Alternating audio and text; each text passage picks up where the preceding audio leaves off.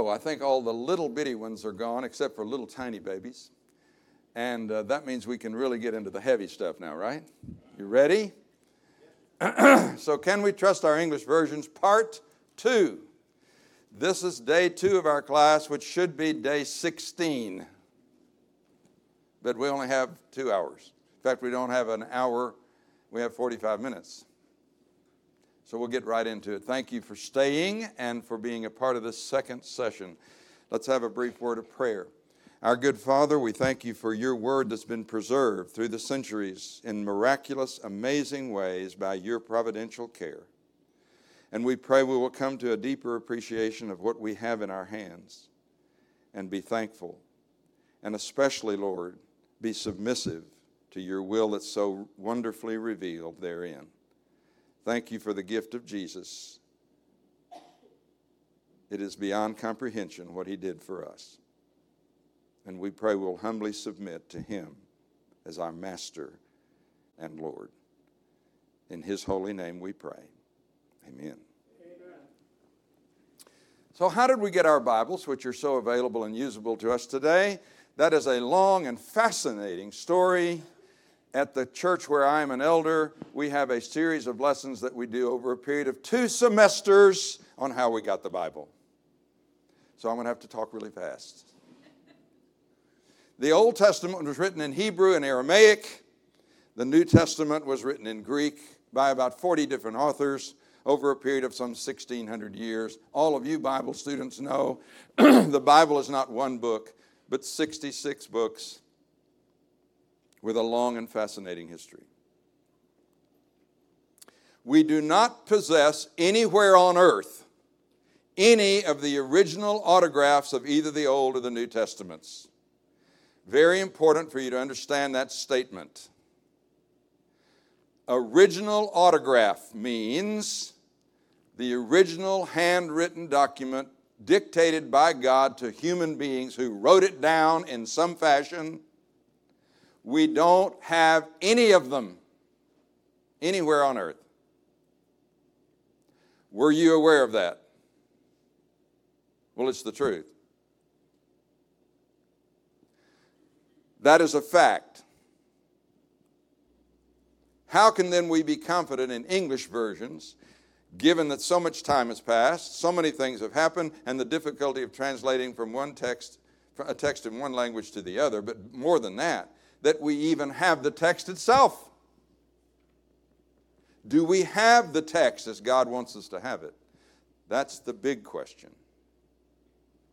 And it is a very challenging question. It's one to which you need to know some very broad answers. And it's an excellent question. And any Bible critic is going to attack you with that if they're informed. I've already said to you the most trustworthy modern English versions are those translated by large committees of scholars from various backgrounds, produced with the intent of giving a word-for-word accurate translation of the best available Greek and Hebrew text. That was last lesson. And here are the 5 that I recommended. We don't have time for review class.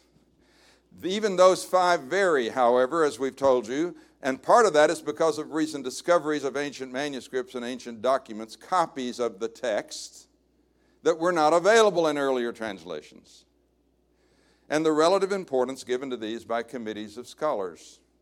I don't want to leave you with the idea that the old-timers couldn't understand what God wanted.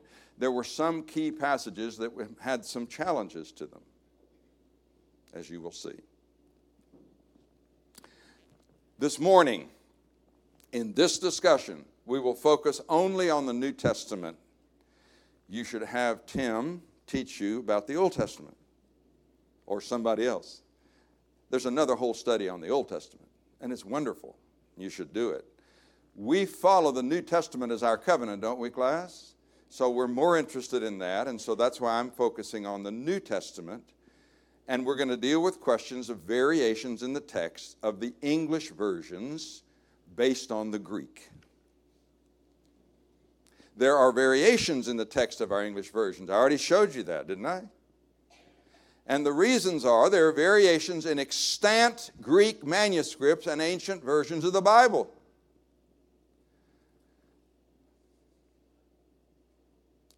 You ever heard of the word extant?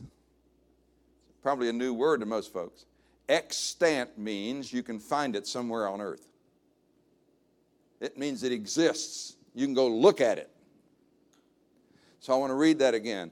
There are variations in extant Greek manuscripts. That means manuscripts are what, class? Handwritten documents that date back centuries ago. Some of those manuscripts vary with one another, even in the Greek. And in ancient versions, class. A manuscript is an ancient handwritten document in the original language. A version is an ancient document in a different language. And we have both. And there are variations. So, we're going to talk for just a few minutes about the preservation of the Greek New Testament. You can't have an English New Testament if it's not founded on the Greek, because God did not speak to humans in English first. He spoke to them in Greek, and they wrote it down in Greek. So the text of the Greek is critically important to the text in English. Here are some of the most famous and most important of the ancient manuscripts of the text of the New Testament. We have not time today to talk about these at some length. We'll talk about a little bit. The Rylands fragment, the Vatican, the Sinaitic, and the Alexandrian. These three, class, are the most precious documents on the face of the earth, because they're the oldest copies of the New Testament text in existence anywhere. And this Sinaiticus is complete. It's the whole New Testament. So they're precious. So these documents are critically important, but you should know that compared to all other ancient books, there's no comparison. So I want to spend just a minute with you to show you how God's providence has preserved his material. For example, Livy wrote the history of Rome in the 1st century. The New Testament was written in the 1st century, wasn't it? All of the New Testament. Well, Livy wrote a history of Rome in the New Testament. We have 20 manuscripts of Livy's history of Rome. The earliest copy we have dates to 500 years after he wrote it. It's a copy of a copy of a copy of a copy of a copy. But that's typical for ancient documents. 20 manuscripts of Livy's history of Rome is amazing. To have 20 copies of that thing that dates 500 years later, that's really good for ancient documents. And everybody studies Livy's history of Rome as if, well, we've got it. We've got a copy that's within 500 years. Caesar's Gallic Wars. Julius Caesar wrote a book called the Gallic Wars. It was a handwritten text just reminding everybody about the Gallic Wars. He won those, and of course, kings love to write about that. We have 10 manuscripts of Caesar's Gallic Wars that date, the earliest dates to 900 years after he wrote it. That's typical. Tacitus wrote the Annals, which is a very famous history of that period of time in the 1st century. We have 2 manuscripts left, the earliest one's 800 years after he wrote it. That's typical, class. What about the New Testament written in the 1st century? We don't have any of the originals, but we do have 5,795 plus manuscripts, some date as early as 40 years after it was actually written. You see that? There is no other ancient text in history that is even close to the textual support for the New Testament. Period. And nobody disagrees with that. So that's a powerful statement for how God has preserved his word. And folks, how did he preserve it? Somebody had to write it letter by hand for centuries. Was there a printing press in the 1st century, class? The first printing press was invented in 1450 something. So for 1400 years, the only books you could get were handwritten. And if we had time, class, I would ask all these children up here at the front. May I call you children? In fact, I think I'm going to give you an assignment anyway and ask your parents to follow up. So let's do it this way. I would like for each of your children to sit down in a very hard chair, pulled up to a very hard table, and get them a quill pen to dip in ink and copy 15 verses of any text you want out of the Bible in manuscript form and send it to me with their name on it and the parent's signature. Why do I want you to do that? I want you to see how God has chosen to preserve His text for centuries. That's the only way you could get a book. And I'm going to show you in a minute one of those ancient documents and show you how it looked. And that's what I want you kids to do. So you listening? I want you to make it look like that. There are 5,795 plus of those partial or complete copies of the ancient text of the Bible, the earliest dating back to about 40 years after it was written. The most important ones are 300 to 400 years after. But that is by far the most best documented text of any book. So here's the point, class. We can take those 5,700 plus manuscripts and compare them with each other to ensure what the original text was, even though we don't have the original. There's not another text in all of history that's even in the same light year as the New Testament, with all of its textual support. When God chose to preserve His Word, He preserved it marvelously compared to anything else that has ever been written in the history of mankind. But He promised that in 1 Peter 1, didn't He? My Word will not pass away. And He has not allowed it. But it was a tough thing to keep it. There have been many public burnings of Bibles and efforts by atheists to eliminate it from the face of the earth. Can you imagine if you spent time and hand-copied an entire text for somebody to take that and burn it? So what you do, you copy it again. So here we are, the three great witnesses. First, the manuscripts. I have time only today to briefly touch on one. You see this one, Sinaiticus, AD 350? The Sinaiticus text, the manuscript of the New, and by the way, a good bit of the Old Testament as well, was found at the foot of Mount Sinai, the ancient location, traditional location of Mount Sinai. There's a monastery there called St. Catherine's Monastery that's the oldest continually used monastery on earth. And it's full of old dusty stuff. And in the 1800s, class, a gentleman named Constantine von Tischendorf went to St. Catherine's Monastery and discovered, through a long, tedious story, which I have not the time to tell you. I wish I could read you that whole story. It's better than the Raiders of the Lost Ark. But he discovered the Sinaiticus manuscript in 1849. King James Version was translated in 1611. They didn't have access to Sinaiticus. And it's the oldest complete copy of the New Testament, handwritten. So Mr. Gregg, our champion IT guy, will now take us to the Sinaiticus manuscript. And what you need to know is, for a long time, it was a book that was kept in the British Library in London, England, and it's still there. It's extant. You can go see it. Put it on your bucket list.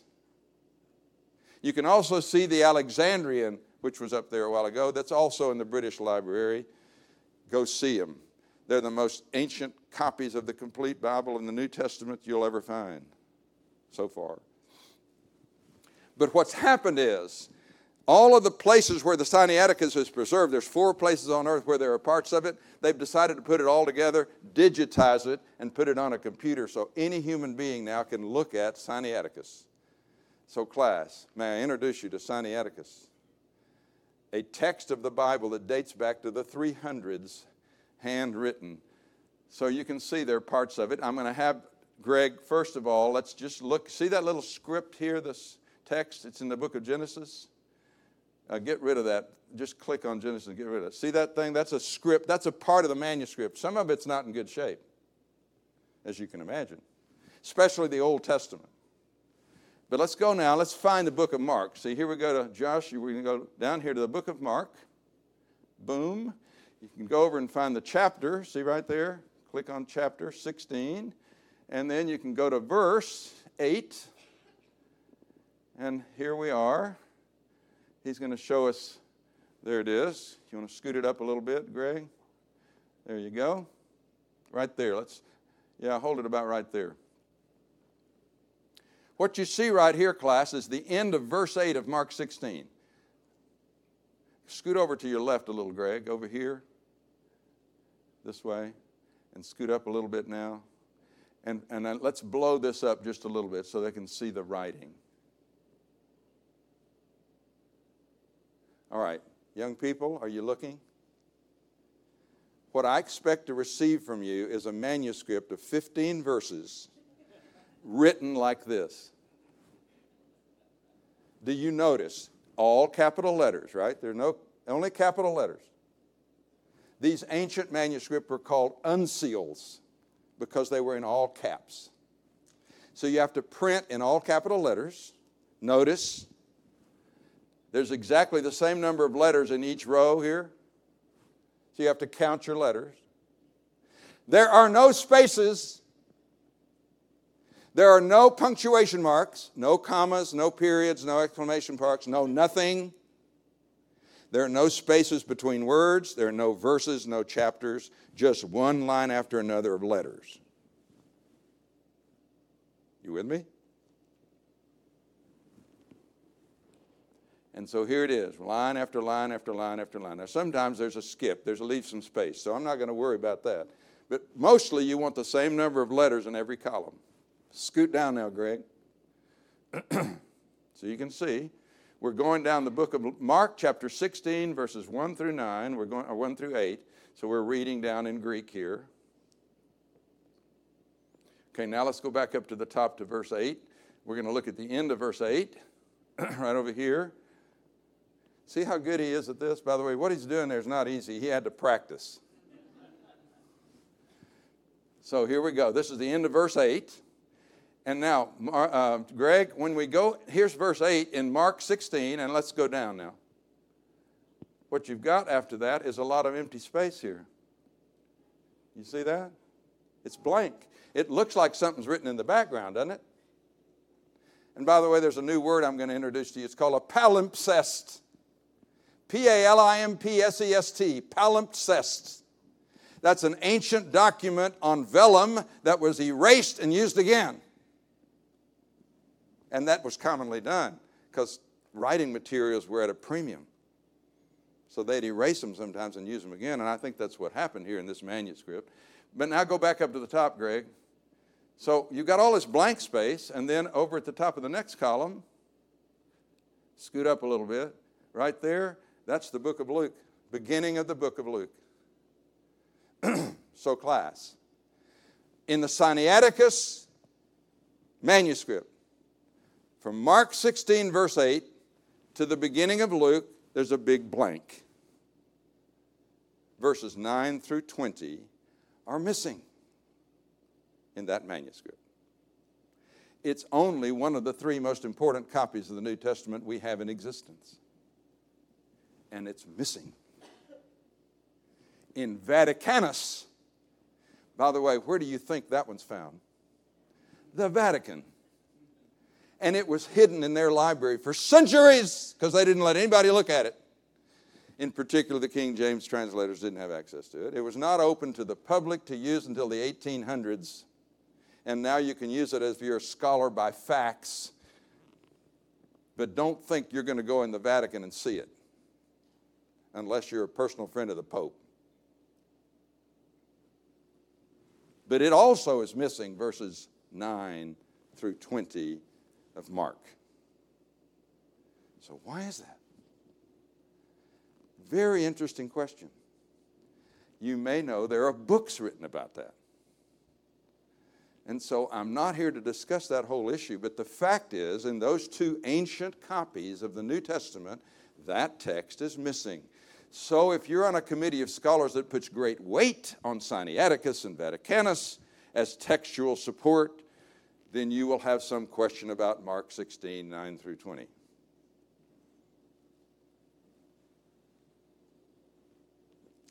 I'm letting that sink in. What I'm presenting to you, class, is the facts of the matter. What it means is another question, and I'm going to come back to that in a minute. I hope I have time. All right, was that fun? I want you to go home and find time to look up Sinaiticus and play around with it. You can look through it and you can see some very interesting things, because you can find out there were different scribes that copied it. They have different handwriting. When these kids send me their script, I can tell you it's going to look different, because some of you are better writers than others. So were some of the ancient scribes. Can you imagine sitting at a hard desk? By the way, I didn't say this. It should be at night with a candle. No gas. And you're writing one letter at a time. Line after line after line. And it's okay to do it in English. All caps. That, class, is how God preserved his book for centuries.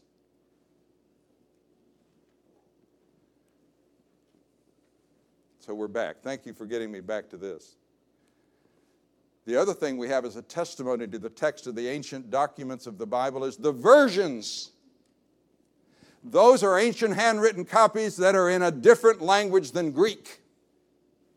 So there are versions in the old Syriac, there are versions in the old Latin, there are versions in Ethiopic and Coptic, and the versions in the Vulgate, which is an ancient Latin version, that go way back, and you can use those also to support the text of Scripture. Do I have time to talk about that? No, I do not. So I'm going to tell you one little example from the Bible. In Acts chapter 8, class, who was reading from the book of Isaiah? The Ethiopian eunuch. So here's what he did. By the way, he was riding in a Cadillac, right? No, he's riding in a chariot. And I hope he wasn't driving that chariot, because he was reading. And I hope you quit reading while you're driving or texting.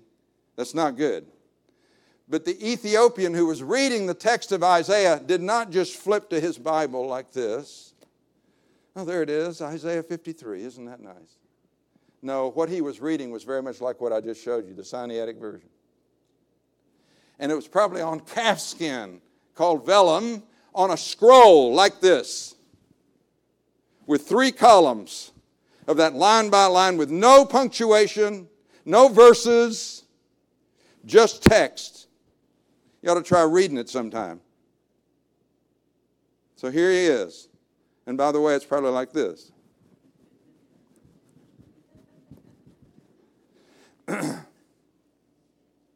Have you thought about that? In the first place, how did he get a copy of the book of Isaiah? Nobody had copies of Isaiah back in those days, except the richest people on earth. The eunuch was a rich man. He was the treasurer of a country. He had his own copy of Isaiah. And secondly, what language was it in?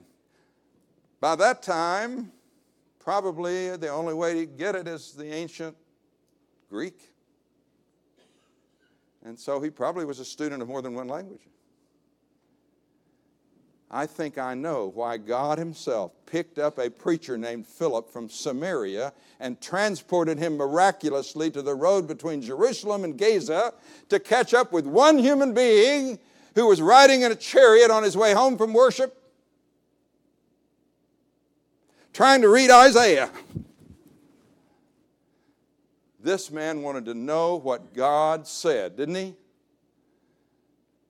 And he invited that man to jump up in the chariot with him. I mean, this isn't a very important person. He didn't know this man from Adam.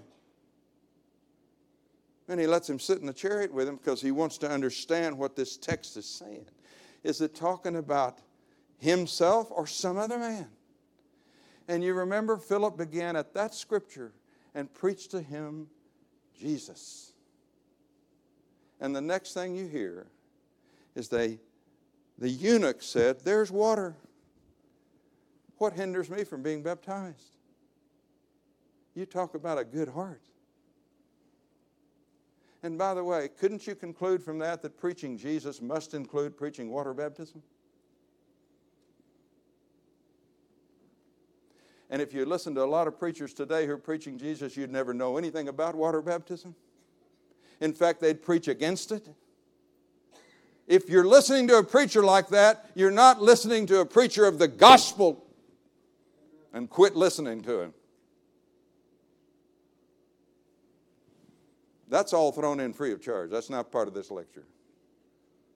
But it ties in, doesn't it?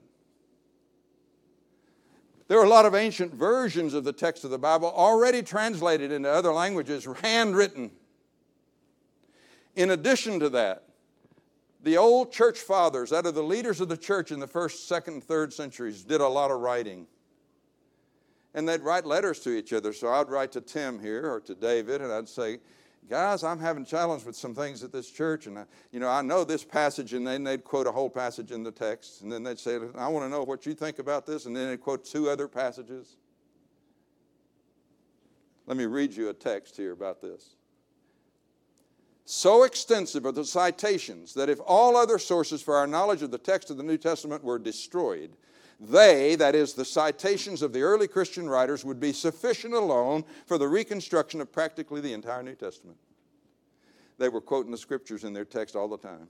May I ask you, Christian, do you quote the text of the Bible in your letters a lot? They did. You could reproduce the entire New Testament just from their quotes. So there are 3 great witnesses. Back up one slide for me, would you? Go ahead, back one more. There. The manuscripts, the versions, and the church fathers. You put all of that together. Look, I'd love to have a court case where I was trying to prove the text of anything, where you got that many witnesses.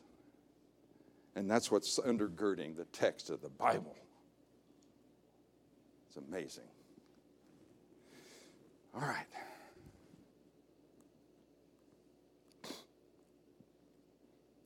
The Greek New Testament class, divinely inspired in its original autographs, was transmitted to us through the hands of copyists.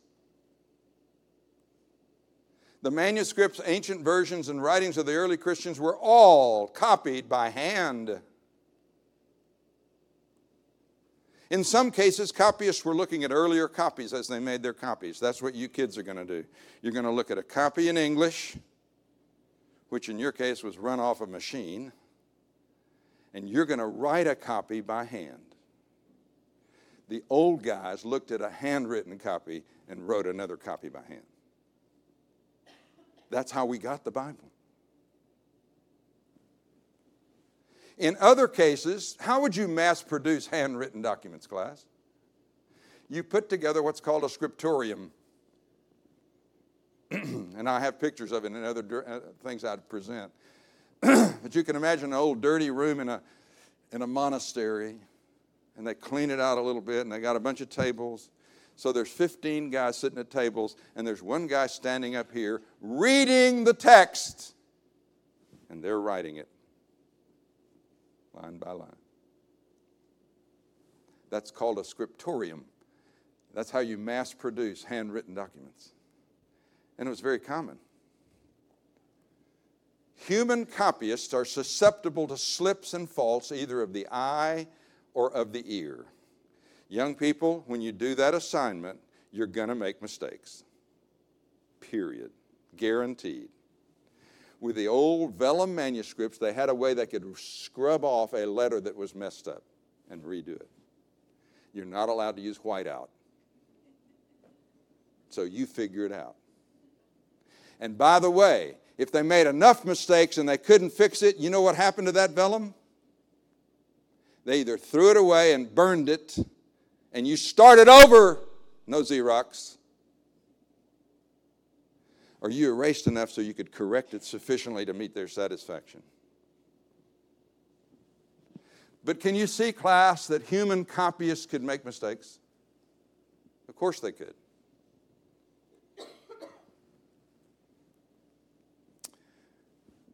Scribes were also sometimes susceptible to trying to improve a text by making it agree with other passages of Scripture.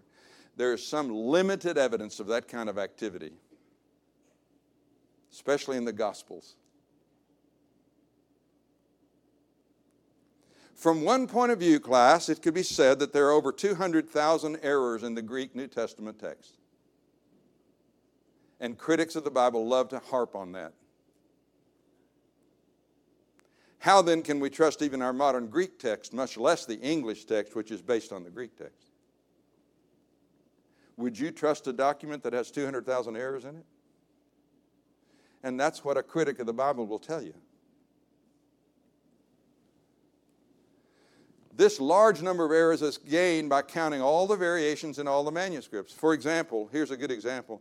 If there's a slight variation in 400 manuscripts, they count that as 400 errors. No, class, that's one error copied 400 times. So their way of counting is not good. It's to make it look as bad as possible. This method of counting is misleading. So I want to show you the proper way to consider about these errors. So if you don't remember anything else from today, you remember that when we get finished, well, what I'm about to say is what I want you to remember above all else. So here we go. First part, class, there's over 5,700 manuscripts on the earth, plus versions, plus quotations from church fathers.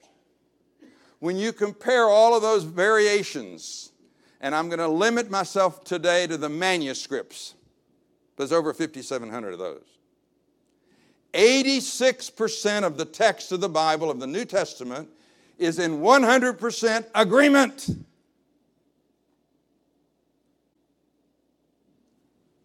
I'm going to illustrate it. I have my copy of the New Testament here, and Matthew begins right there. And the book of Revelation, chapter 22, ends right there. That's my copy of the New Testament as I'm using it. But it's got some other stuff in it. You know, this has helps, but it's close enough for government work. Let's say that's 253 pages right there. 218 of those pages are identical in all the manuscripts. So I'm going to take out, how many am I going to take out? 253 minus 218 is 35. So I'm going to take out exactly 35 pages. I don't know how many that is, but class, all of this right here in all the manuscripts is identical.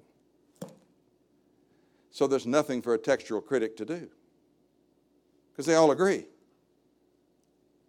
So now we're down to these 35 pages. Look next. 12% of those are spelling variations. That's another 30 and a half pages.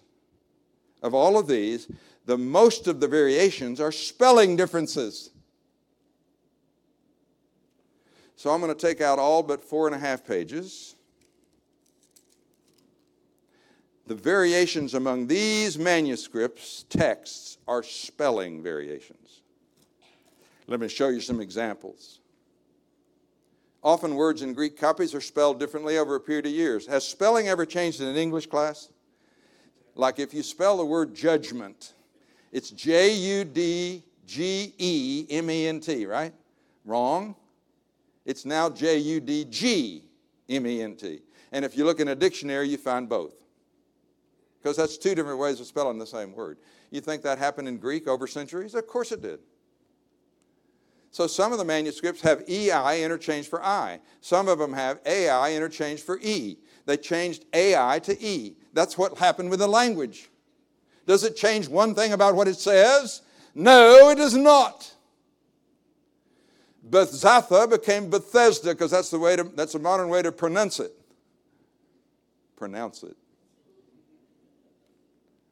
Doesn't change a thing about what it says. There's another 1.5% that are minor variations. That's another, what does that say, 3.25 pages. I'm down to 1 page in a quarter class. Let me show you a minor variation. In Matthew 1:18, some of the ancient copies say the birth of Jesus Christ in that verse. Some of them say the birth of Christ Jesus. Isn't that awful? And some of them say the birth of Jesus. And some of them say the birth of Christ. That's 4 variations. That's 4 errors. Wrong. It's 4 variations. Doesn't change a thing about what it says. That's what I mean by minor variations. Which leaves us with 1.25 pages of significant variations. And may I say right here, because I'll say it again later, I hope, you take all of those together, you will have not changed one doctrinal issue in all of the Bible.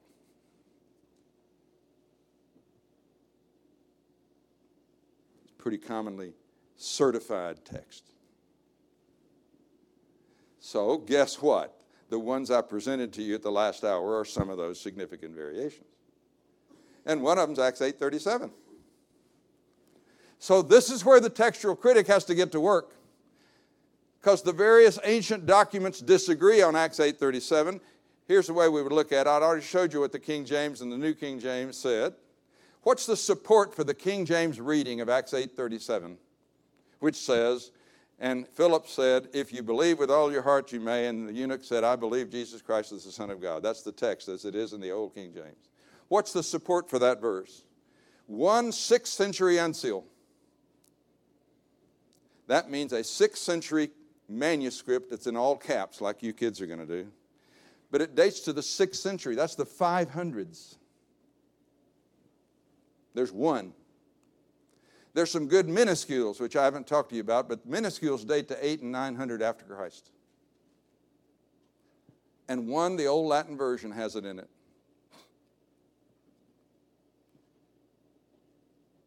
But you remember, I read to you from the New King James, it says, NU and M omit verse 37. It is found in Western texts, including the Latin tradition. What is NU and M? Very briefly, class. NU is the Greek text of the 26th edition of the Nestle Aland Greek New Testament and the 3rd edition of the United Bible Society's Greek New Testament. Does that help you? It's 2 of the greatest experts on the Greek text, Nestle and the United Bible Societies, that have combined to give us a text they say is the best text in existence for the Bible's Greek New Testament. And that text does not contain Acts 8:37. M is the majority text that holds that the best Greek text is based on the consensus of the majority of existing Greek manuscripts, even though many are late and none are earlier than the 5th century. So the majority text says we're going to look at the most of the transcripts we have, and M also omits Acts 8:37. So what's the opposition to this verse? Practically all other manuscripts do not have it. No Greek manuscript earlier than the 6th century knows this reading. So does Acts 8:37 belong in the original text of the Bible? Did God dictate that to Luke when he wrote Acts 8? That's the question. I am telling you that the factual support for that verse is what I've just described to you. It is not strong at all. So which version are you going to trust? The American Standard, ESV? The American Standard, the NASV, and the ESV all omit that verse and put it in a footnote. I'm telling you, for me and my family, that's the one I'm going to trust the most because it has the greatest textual support. And may I ask you, class, do we have other passages in the New Testament that insist you have to confess? Of course we do. Romans 10:10 says, for with the mouth confession is made unto salvation. With the heart you believe unto righteousness, and with the mouth confession is made unto salvation. Romans 10:10, about which there's no textual criticism. How about Jesus? Did he ever say you had to confess him? Well, do something with your head. Did he? Yes, he said, if you confess me before men, what? I will confess you before my Father who's in heaven. Do we have to confess that Jesus is the Christ, the Son of God? Well, of course we do. You don't need Acts 8:37 for that. Okay? I'm going to let you mull that over. 1 John 5.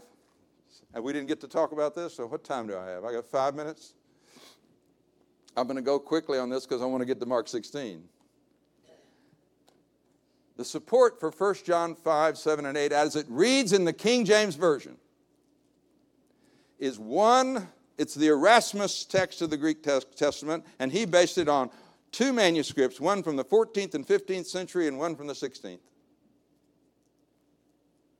There are two other manuscripts that have this rendition of the verses written in the margin, not in the text. And there's some late Latin versions that have it. What's the opposition for the verses as it is written in the King James? Practically all other manuscripts and versions. No Greek manuscript earlier than the 14th century knows the reading as it is in the King James. Well, the King James translators can be forgiven because they didn't have access to Sinaiticus and Vaticanus and a whole lot of other manuscripts. But the reading they were basing it on was Erasmus's Greek text of the Testament. And he said one time, if you can find me one manuscript that's got that way of saying it, I'll put it in there. It's not well supported, class. And if you read in the American Standard Version of 1 John 5, 7, and 8, you will find the text as it is in the best Greek manuscripts with no footnotes. I recommend those versions to you because they're more textually sound. 1 John 5, 7, and 8 is better read in the American Standard and the New American Standard and the ESV. And by the way, you don't lose a thing by leaving out what the King James Version did with it. But let's talk about Mark 16. What's the opposition to these verses? Vatican and Sinaiticus manuscripts do not have them. I showed you that, didn't I? You can go look for yourself. The Sinaiticus manuscript from verse 8 of Mark 16 through verse 20, the whole end of it is missing. But you did notice there was something in the background there. Folks, why are those sections missing? And by the way, do you think people commonly skipped whole chunks of space on those vellum manuscripts? Are you kidding me? They wouldn't skip anything. That's why they ran everything together. So why is there a bunch of skipped space? Well, there's some explanations for that I think are pretty sound.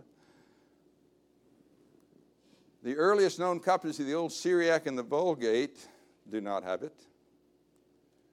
And a large number of Armenian manuscripts do not have it. What's the support for these verses? Almost all other manuscripts have verses 9 through 20 in them. And there's a statement from the church father Irenaeus in the 2nd century showing it existed back then. Look, class, I don't have time to discuss this, but you can be very comfortable that Mark 16, 9 through 20 is a part of what God dictated to Mark.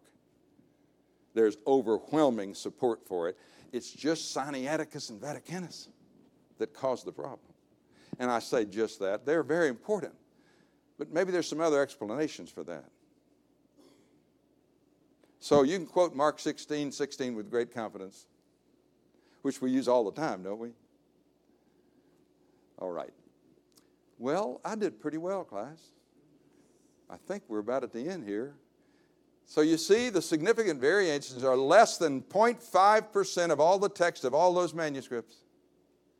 Incredible, class. That over thousands of years, copied thousands of times, practically all of it agrees.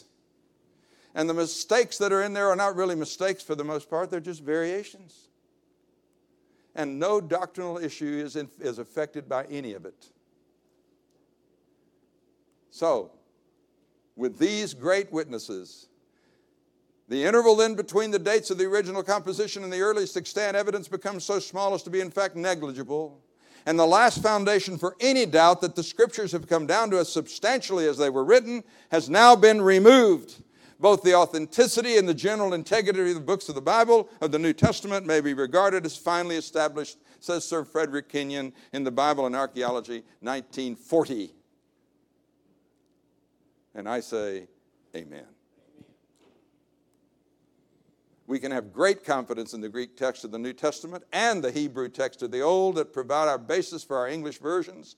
We can also have great confidence in our English versions, which were translated by large committees of scholars who were committed to giving the world an accurate word-for-word translation of the best available Greek and Hebrew text, because the word of the Lord, say it with me, endures forever. 1 Peter 1. Thank you for your careful attention.